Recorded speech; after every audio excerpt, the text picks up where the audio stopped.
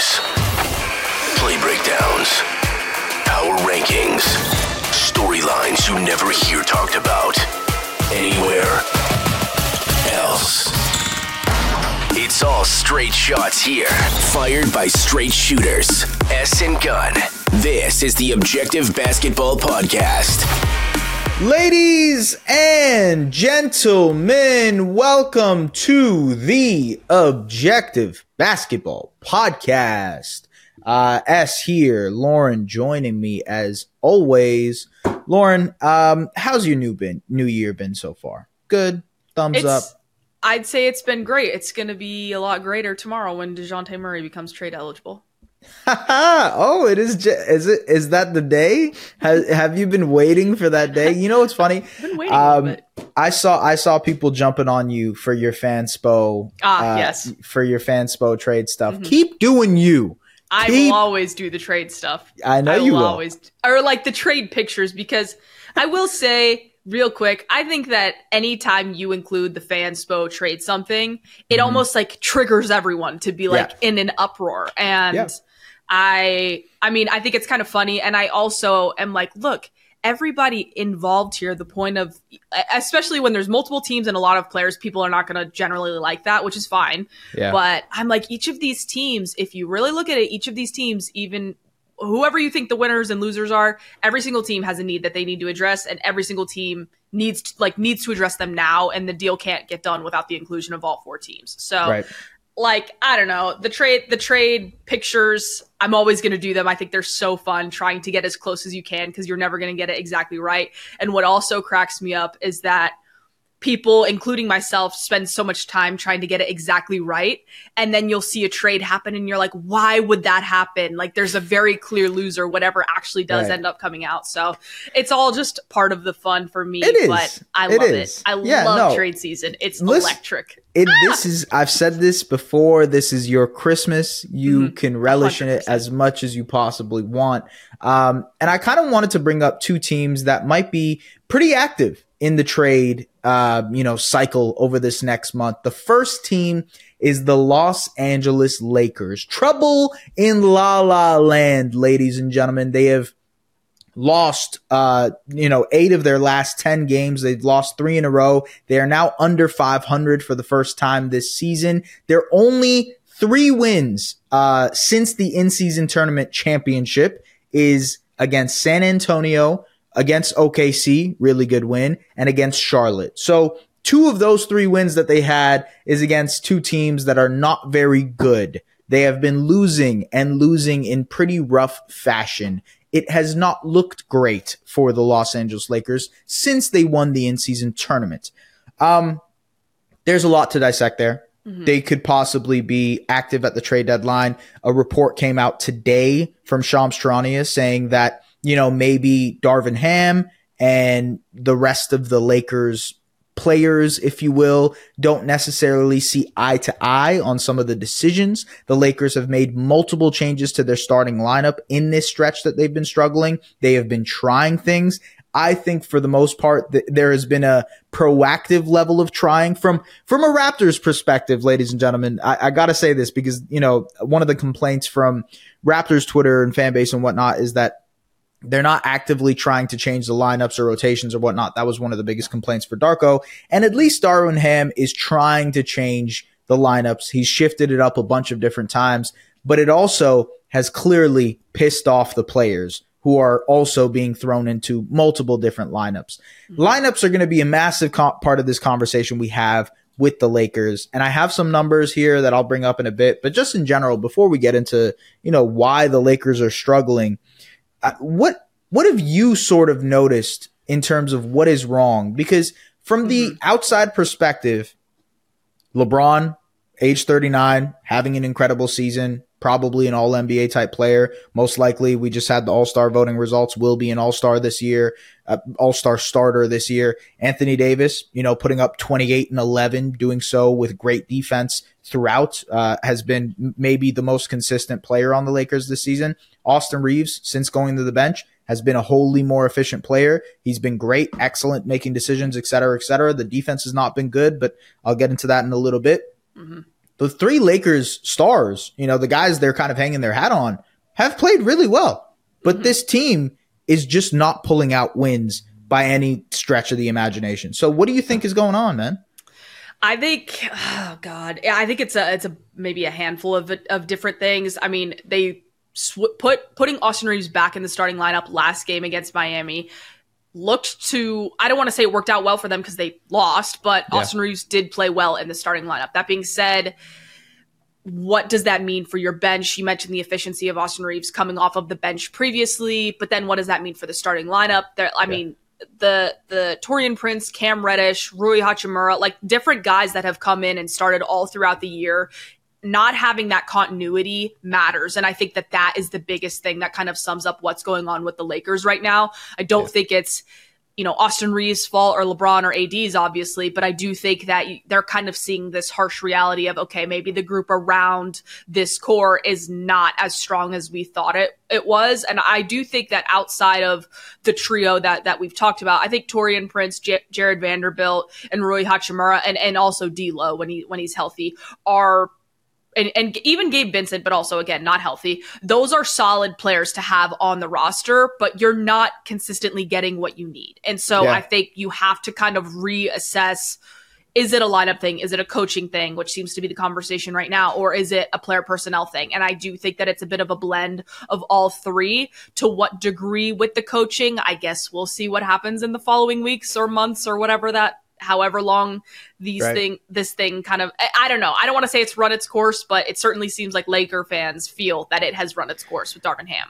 Yeah, the cachet of a coach is so small in this league, so short, whatever you want to call it. They made it to the Western Conference Finals last year. Darvin Ham was making adjustments, tweaking things. I think he was heralded for some of the changes that he made to the starting lineup to adjust, especially in that Warriors series with Dennis Schroeder and Jared Vanderbilt. Like, he was adjusting and doing well. And I think, I don't know, it's just interesting that the cachet a player or a coach has nowadays is just not that bountiful, whatever you want to call it. Mm-hmm. The one thing that stuck out to me, and I watched the Lakers Heat game this morning just to sort of see what was up. Their offense is terrible. And it's crazy because they have LeBron James and Anthony Davis, and Austin Reeves is good. And like, D'Lo didn't play last night, but for the most part, when D'Lo is healthy, he's able to give them a nice offensive punch, but it just doesn't seem like it's enough.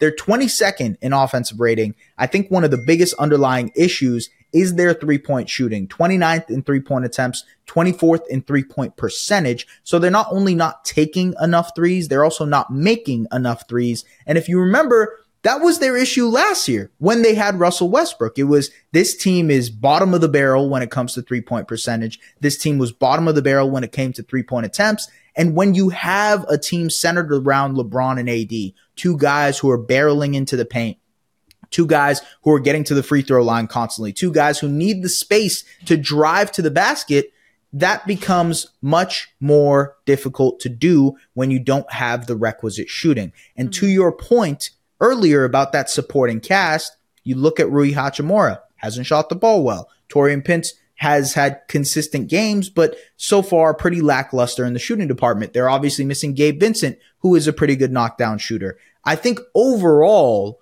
they are missing that 3-point element to stretch the floor for this team, to make the offense make more sense. And when you throw in the starting lineup guys, obviously Jared Vanderbilt is not a 3-point shooter. Taurean Prince has tried. Cam Reddish is not a 3-point shooter. And so now you come up with the problem that this offense just hasn't been good enough to sustain.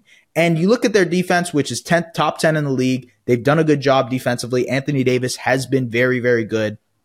Their offense just isn't good enough. And I think my issue with that is maybe a little bit of the rotations and staggering their lineups and staggering their starters. I'll give you some numbers here. So LeBron, AD, D'Angelo Russell without Austin Reeves in 311 minutes, plus 8.9. Very, very good.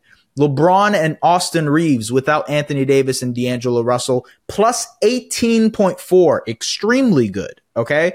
LeBron, at that starting lineup in general, LeBron, AD, D'Angelo Russell, Austin Reeves in 211 minutes, -2.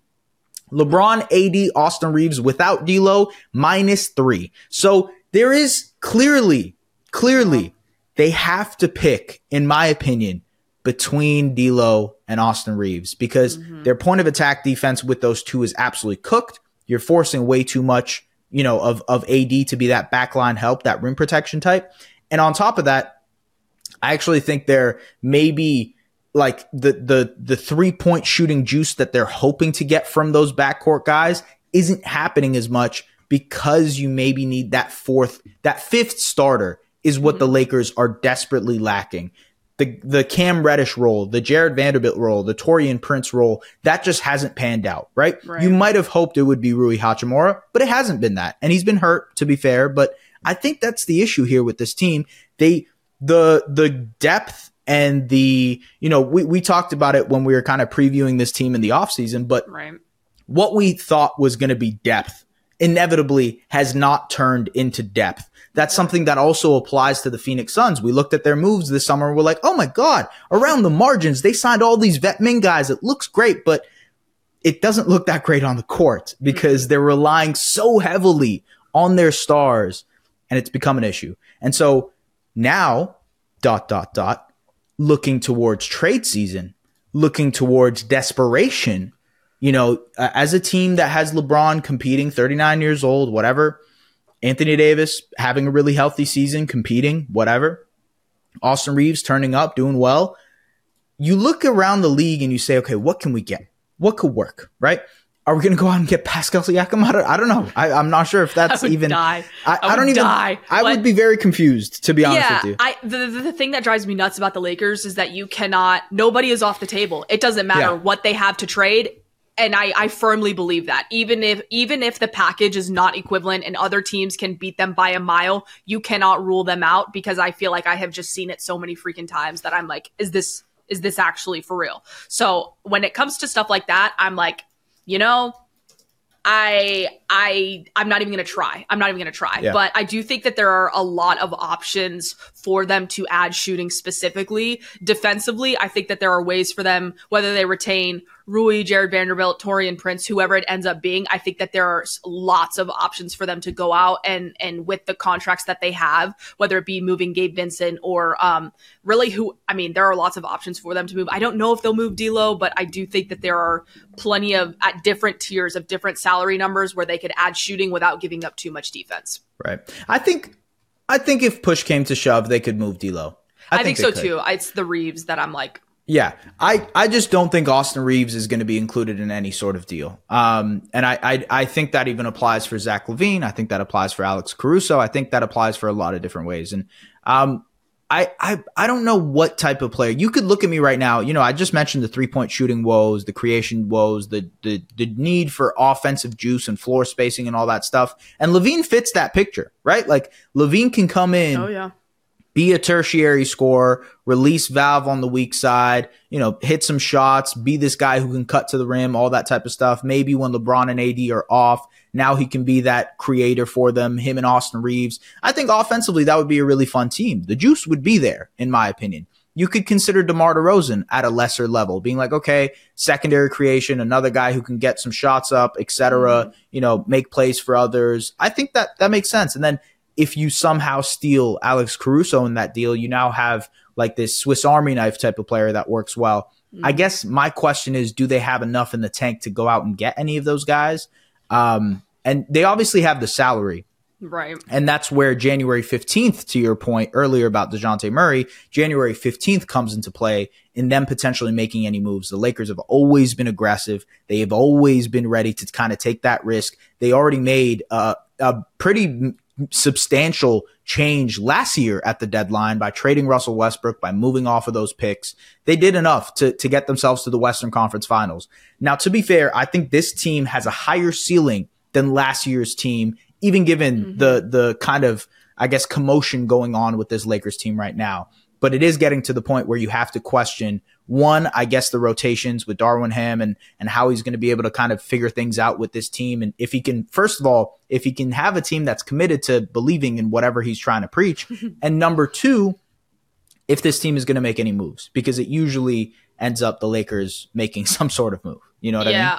Yeah, I expect them fully to make a move. I do feel like they're the most likely destination for Zach LaVine, as crazy as that may sound, but I don't know how it's going to work in terms of them trading for a big name player, but I also like even a name like Seth Curry, who I think a very low contract that they could very easily pick up. So I fully expect, I'm not saying that they're going to get Seth Curry, but I absolutely think that the Lakers will go out and make multiple moves to just improve and maybe even kind of shift the distribution of youth to kind of maybe a few more vets, a few more shooting, just can jump right in and do whatever you need them to. And I think even Alec Burks is a good name for them. So I think that they could look, I don't want to say totally different post deadline, but what I'm keeping an eye on is, are both D'Angelo Russell and Austin Reeves a part of this team post February 8th? If I had to bet, I would say one of them. I think one of them for sure. And by the way, it's like 90% Austin Reeves, 10% D'Angelo Russell. Like, I don't really think it's even a conversation when it comes to which one of those. I just think Austin Reeves is like so entrenched in the future, in the, all that stuff. Okay. Enough Lakers talk there. We'll see what happens with them. It's obviously a kind of transpiring story, if you will. The Brooklyn Nets are also another team that is struggling, Lauren. They are really, really struggling. They have lost 5 in a row. They also have lost 8 of their last 10. And I will just go and show you their record over the last little bit. Okay. Since December, let's go until, the in-season tournament. Let's just keep that as kind of a delineation mark for these teams, okay? Their only wins come against, they have 3 wins since December 11th, okay? One of those wins against the Phoenix Suns. Cool, nice, awesome win. Sounds good. I don't know if anybody was hurt in that game. I can go double check in a second. The only 2 other wins the Brooklyn Nets have are back-to-back wins against the Detroit Pistons. So that means they just beat the team that they were supposed to, and then they got one against the Suns. The Nets have struggled immensely. It has not looked good. And I think similar to the Lakers, there's actually conversations about Jacques Vaughn, the rotation, how much of a buy-in there is. I saw a lot of Nets fans last night complaining about Nick Claxton and his inability. He's been struggling as of late. Mikal Bridges, being thrust into this primary role, has struggled over this month, to be honest with you. Hey, I have him on my fantasy team. I'm watching him every single night. Not looking that good. Inefficient score, not able to get to his spots, not able to make plays for others. A lot of the steps that are required to become that primary option, Mikal Bridges is not being successful at right now.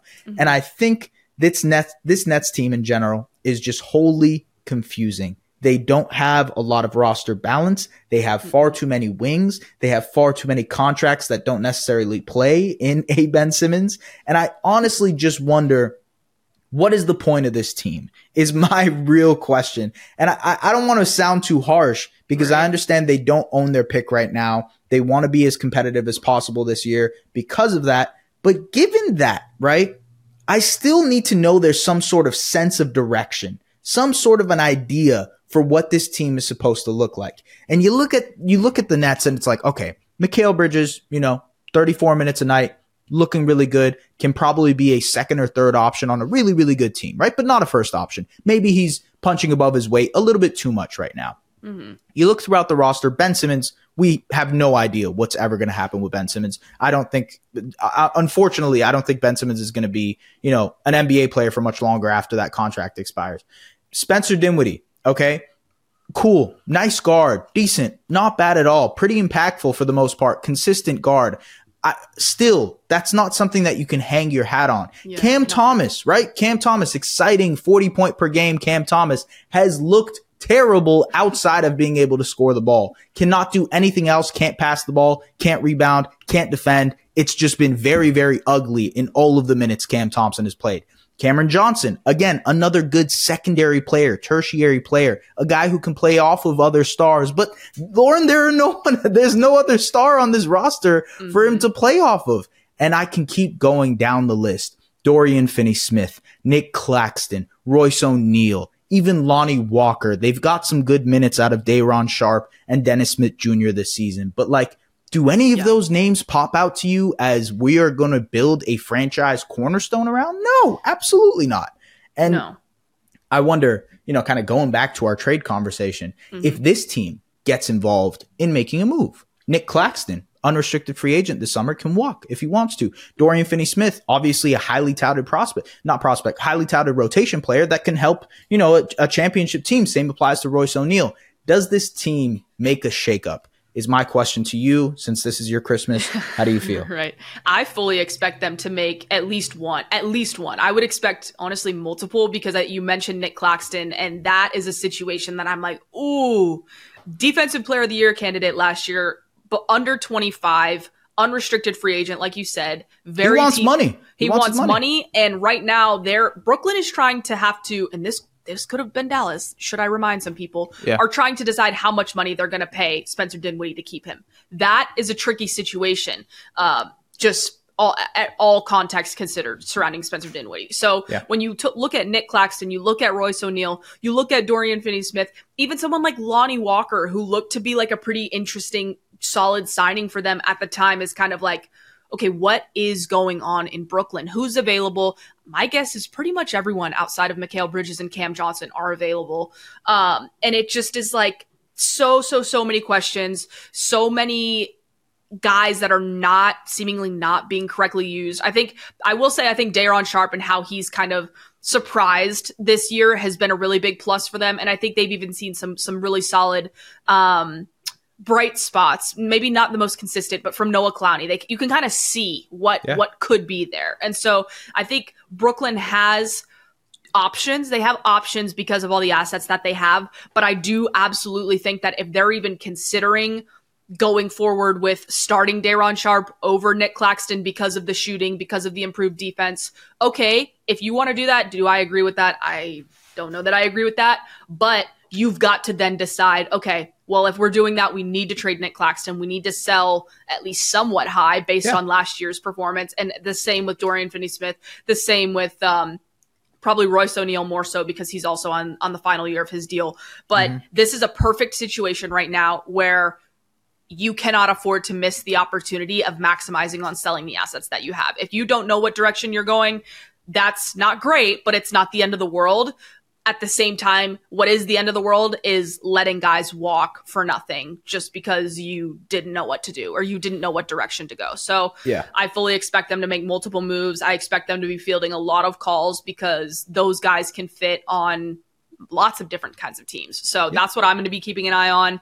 I think somebody that could come in and steal Nick Claxton, I think Memphis should really kind of be all over that. I think there are lots of teams that are saying, okay, we kind of have a front court role to fill. We need a little bit more rim protection. We need a little bit more defense.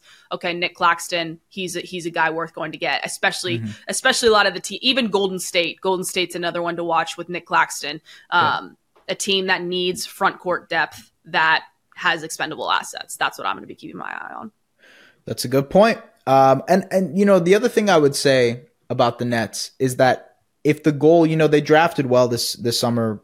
If you ask a draft expert, they would say that they drafted well. Noah Clowney, Dariq Whitehead, Jalen Wilson. Yep. I think you got to give those guys opportunities. Like if this team is not going anywhere, if you're not going to be competitive, if the goal is to try to find other pieces, right, for a team that isn't necessarily going to go out and, yes, they have the opportunity to trade for these stars. They have the contracts. They have the extra picks, yada, yada, yada. But for the most part, like, they're kind of stuck in the middle right now with what their direction and future might be. So you kind of need to play these young guys to see if you have anything else left in the arsenal. Because if Dariq Whitehead or Noah Clowney or Jalen Wilson turn into something, now you have more assets. You gotta be ready. Now you have something else that you can move. Now, or you can keep them. You can keep them and develop them, and you can trade some of these other guys, knowing that you have someone else behind them that is competing for a roster spot. So, going to be interesting to see what the Brooklyn Nets do in general. I wanted to bring up one team that is doing well, Lauren, because we've started off on a negative note, and I wanted to kind of give some positivity out. Shout out to the New Orleans Pelicans. The Pelicans, they have won 4 in a row. They're 7-3 in their last 10. They have also done a great job in the month of December defending the hell out of the ball. They are second in defense through the month of December until now. They are one of the only teams that is top 10 in offense and defense throughout the entire season. Zion Williamson is starting to play better. CJ McCollum is obviously healthy now, and that has helped this team. For the most part, the Pelicans in general have been healthy. Brandon Ingram is playing much more better defense. And the Pelicans just pulled off a really nice win against the Minnesota Timberwolves, just pulled off a win against the Lakers, pulled off wins against, some other teams. They've beat some easy competition, but they beat the Timberwolves twice now. And I kind of like them as this sort of sneaky dark horse type of player that can, team that can kind of creep up on any team in the Western Conference. They're 21 and 14th. They're sitting at 6th in the West. They're probably, if health permits, they are going to be a playoff team this year. And I just want to say, finally! I know. Finally! Because they are healthy and it looks good. And fingers crossed, Lauren, I have every single limb in my body crossed right now to be able to say this team needs to just stay healthy. That's all they need to do. That is literally all that is required for the New Orleans Pelicans to look good. That's it. That's it. That's all. And so, yes, kudos to them. Shout out to them. Yeah. I mean, they do deserve the props. Absolutely. Going back to our New Year's resolution episode where I said that they need to pick a direction with Zion. If this is the version that they're getting in terms of everybody looking to not just win and be competitive and buy in, but at the individual level, buy into their roles. If they're going to do that, this is a really good team. It's a really fun team. It's a really well-balanced team. The depth that they have and the guys that they have on their bench and what they're doing for them. Dyson Daniels, Larry Nance, even Najee Marshall, they've got a really, really solid team. It's just a matter of staying healthy and staying bought in. And so I want to continue to see it over a stretch of time. The Minnesota win was a big one. And even the win over the Lakers was pretty dominant, pretty solid. Yeah. And so, getting that performance from your top trio and giving it to the Lakers is always something that is good for morale, and good for momentum building. So I want to see these guys continue to, kind of keep that pace and keep the level of play up, and I'll kind of keep an eye on what happens one way or the other. Their January, I'm just looking at it, their January schedule is tough. And this might be a good test to see, how they look. I'll just reel off their next games. Versus the Clippers, at Sacramento, at Golden State, at Denver, at Dallas twice. And then you play Charlotte, Phoenix, Utah, then OKC, Milwaukee, Boston, Houston, San Antonio. That is tough. It's kind of a tough schedule. Pretty tough schedule, actually, if you look at it. They do have some easy wins in there, but for the most part, I think that's going to be a good test for them to see if they can kind of, one, beat the better teams, and two, if they can kind of sustain this level of defense. I think their defense has been really, really sensational, especially in the half court. Brandon Ingram looks fly. Zion Williamson is looking a little bit more, intense and bought into their defensive scheme.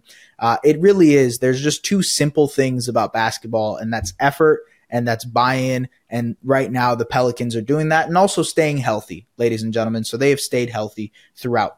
So two bads, one good there in terms of us talking about those teams. Let's talk about the teams we cover, Lauren.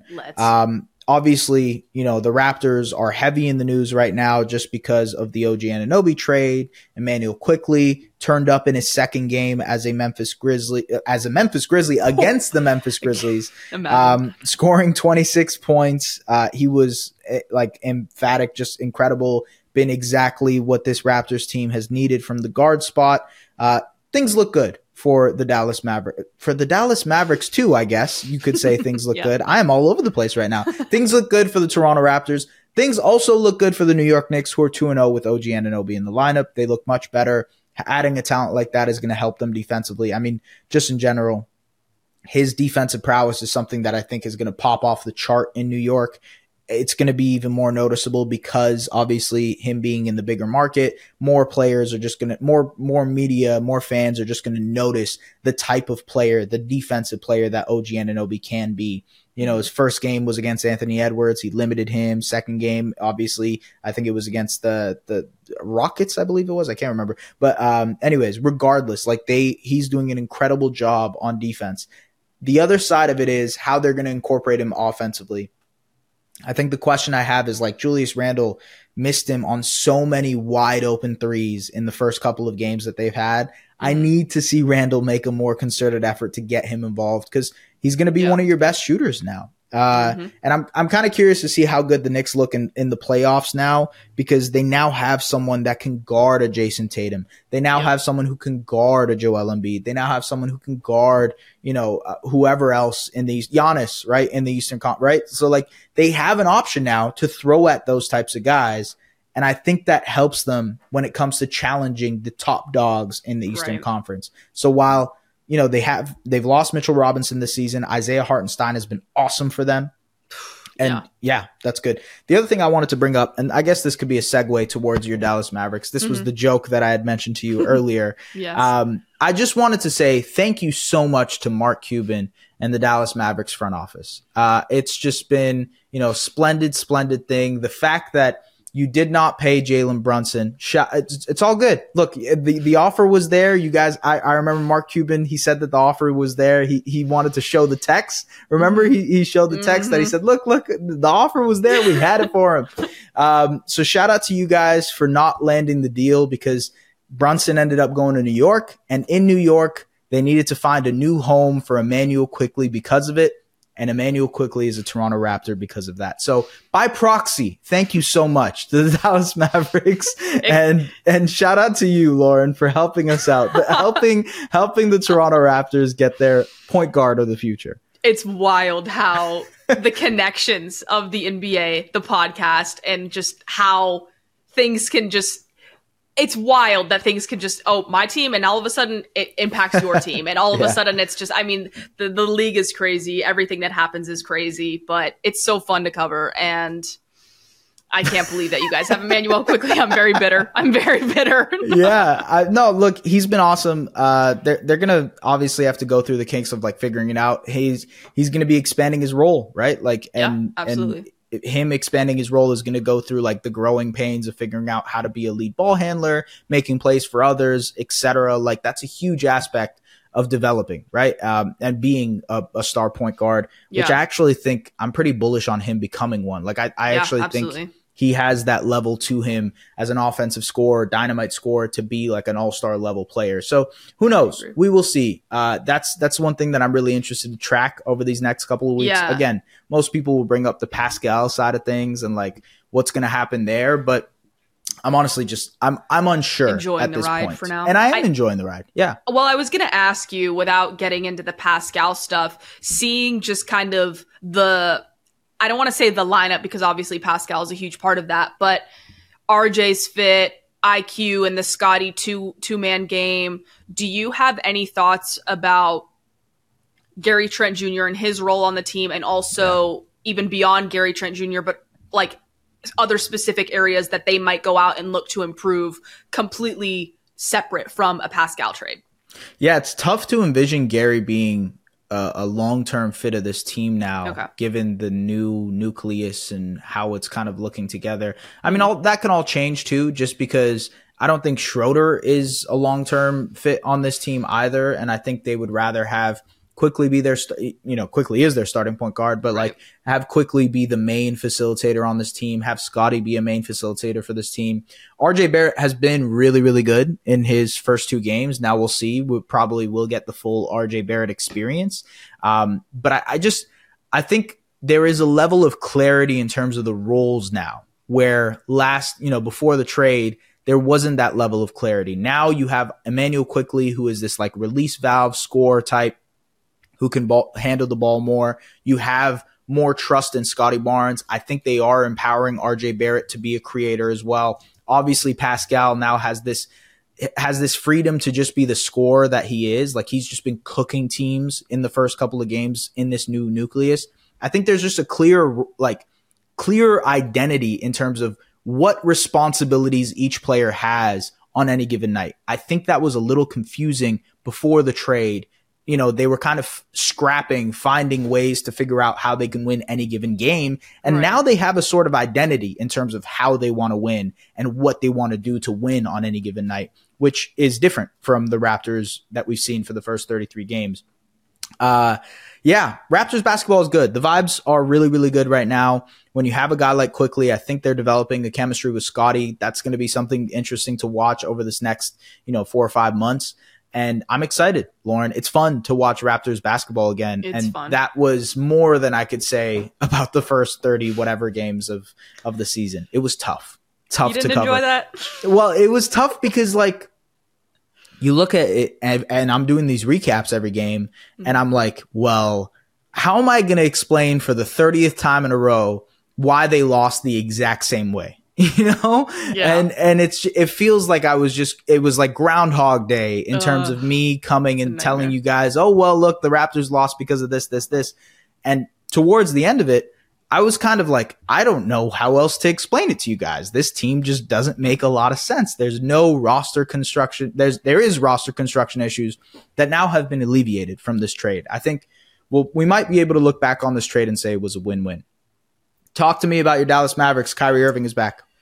Kyrie is back. He looked absolutely incredible last night. They obviously stomped the Portland Trailblazers, which is exactly what you should do if you're really a good team. You need to be, taking care of the maybe not so good teams. So that was good to see. I think the biggest thing about getting Kyrie back and his game last night was there was a clear, very, very clear difference in how aggressive he was. The shot selections. I mean, I almost just said that he looked like Tim Hardaway Jr. dribbling down the court and just firing away. And that is kind of the Kyrie that we want to see. We want to see him, attacking the rim and just being everywhere on the offensive end of the floor. And so that was really, really good to see. Unfortunately, Derek Lively went down last night.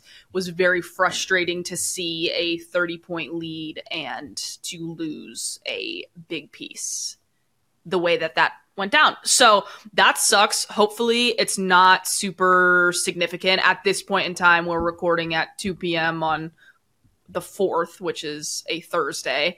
I have not heard anything about the severity of his ankle sprain. That's what it was listed, or that's what he was ruled out with last night for the remainder of the game. But that's something that I'm looking to see. They have this seven game homestand that, we'll see how that goes, whether you've got Derek Lively, you don't have Derek Lively, but they've had a tough schedule so far this season. And so to have them have this homestand could be a really, really good thing for them kind of going into trade season, going into, the new year and just kind of the point that we're at in the season.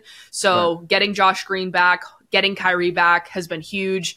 And hopefully they'll kind of continue to trend in the direction that we saw them last night, especially after the Utah game. The Utah game was pretty rough. In terms of effort. I felt like there was just and Jason Kidd said that. He was like, I can't remember exactly what he said, but it was along to the effect of Utah played very hard, we did not. And so getting Josh back, he played in the starting lineup last night. I was curious to see what that looked like because Luka and Kyrie like to try and play with a little bit more pace. That's been a point of emphasis this year. So I think that for Josh specifically, it might bode well for him to be in that starting lineup with Grant Williams kind of being in the, he's not the clear-cut starter right now. So I think you give Josh that spot and see how he handles it. And if it's not good enough, maybe you go back to Grant Williams, or maybe in a month and 4 days, that problem is already solved for you. So there's a lot to kind of keep an eye on with Dallas right now at this pivotal point of the season for them. And I'm curious to see what happens if Derek Lively is out for an extended period of time. It was the same left ankle that he sprained and was out with previously. So a little nervous about how that's going to look. But overall, I think there's a lot to be pleased with and a lot still to be desired. So they seem to be aware of the areas that they can improve, and hopefully we'll see it shortly. Yeah, I'm kind of curious. Dallas is a very interesting domino in this whole trade cycle thing and what they might do. Obviously, like the reports that they're interested in Siakam, and Mark Stein said those were, a little bit overstated, if you will. Yeah. But I'm kind of interested to see just in general if they do anything else. Like what kind of other moves could they shift and shake out to make this roster a little bit more defensive minded, I guess, is the way to put it. I do think that they will do something. I don't know what it will be, but I think that they could stand to get either some more front court depth or even just perimeter defense. That seems to always kind of be the name of the game. And so, I mean, the contracts that they have in Tim Hardaway Jr., Rashawn Holmes, Maxey, even Dwight and Seth Curry, those are all contracts that are very, even Josh Green, I hate to say it, but there are so many movable contracts that they have right now, and they picked up those second round picks in the Grant Williams sign and trade. So I would be floored if they did not make a trade. Some kind of move. Yeah. I'd be surprised. It feels like one of those trade deadlines that might be really busy, but then now that I say that, I kind of feel like maybe it won't be as busy because everybody feels like they have a chance. There's just a ton of clarity and a ton of parity, in the NBA right now. I mean, in the Eastern Conference, there's 12 teams that think they can make it to the 10 spots. In the West, with the way the Utah Jazz are playing now, they're 16-19. They've won 7 of their last 10 games. They've started to roll as well. There's like 12 teams that think they can make it to the play-in. And maybe, I don't know. I just think it's a very interesting league now with talent spread throughout. And the next month or so of basketball might really shake things up, right? We just talked about the Pelicans and the Pelicans climbing up the Western Conference standings. They stay healthy, they could end up being like a top 4 or 5 seed in the West. And how does that change the way other teams operate? Talked about the Lakers, a team that is maybe struggling a little bit right now, and they're going in the wrong direction. How does that team react? And what does that look like 5 weeks from now? Same thing with the Brooklyn Nets. You look at them and you say, well, this team is wholly confusing. They probably need to make a trade, and they have not looked very good at all. Like, what is their direction? We talked about the Raptors, the Mavericks, 2 teams that probably still aren't done making trades. And it's interesting just because there's so much talent in the league and so much maneuvering that could happen. Should it? Will it? Maybe. I don't know. Okay. For anything else you got before we head out? I will say real quick, I do think the East, when you look at the Eastern Conference standings, I think things are pretty well laid out in terms of expectation and how things have actually played out. I think when I'm looking at teams that are most likely to make trades, apart from like the bottom 3 that should be sellers, I do think Atlanta, Brooklyn, and then maybe Cleveland and maybe Indiana, just because of the different conversations with those teams more so than Atlanta and Brooklyn. Those are the teams that I'm looking at to make potential trades. Whereas in the West, having Phoenix, LA, Golden State, Memphis, all the way towards the bottom, that's where I'm like, and even Dallas, you can even lump Dallas in there. That is where I'm like, things could potentially really shake up there. You could honestly convince me any team in the league right now probably needs to make a trade. I mean, I get what you're saying. I actually completely agree in terms of like buyers and sellers. That totally makes sense to me. But like, you look at the Spurs, who are not a good team this year, 5-28, and you're like, man, you need a point guard. You need to desperately 100%. Find another guard. With Portland, it's like, how are you going to get rid of Malcolm Brogdon and give room to those other guys? In Detroit, it's like, how are you going to find help in general, And so even the top dogs, right? Boston, how can we move around the margins? Milwaukee, how can we move around the margins? Minnesota, OKC, whatever, right? That's why trade stuff is so interesting, because you can move 100%. In a million different directions. And that's why Lauren Gunn is going to continue doing the Fanspo stuff, ladies and gentlemen. All Watch your mouth. All right. Thank you very much for the people who are tapped in to the Objective Basketball Podcast. If you would like to tap into our stuff on video at SDPN's YouTube channel, you can watch our stuff there. You can listen to it. Give us a Google review or Apple Pod review or whatever the hell you do to review it. We appreciate it as always. Thank you so much for tapping in. We will see you guys later. Bye-bye. Follow hosts at Just S. Farahini on all socials and at The Lauren Gunn on Twitter. The Objective Basketball Podcast, delivering the NBA to you like no other.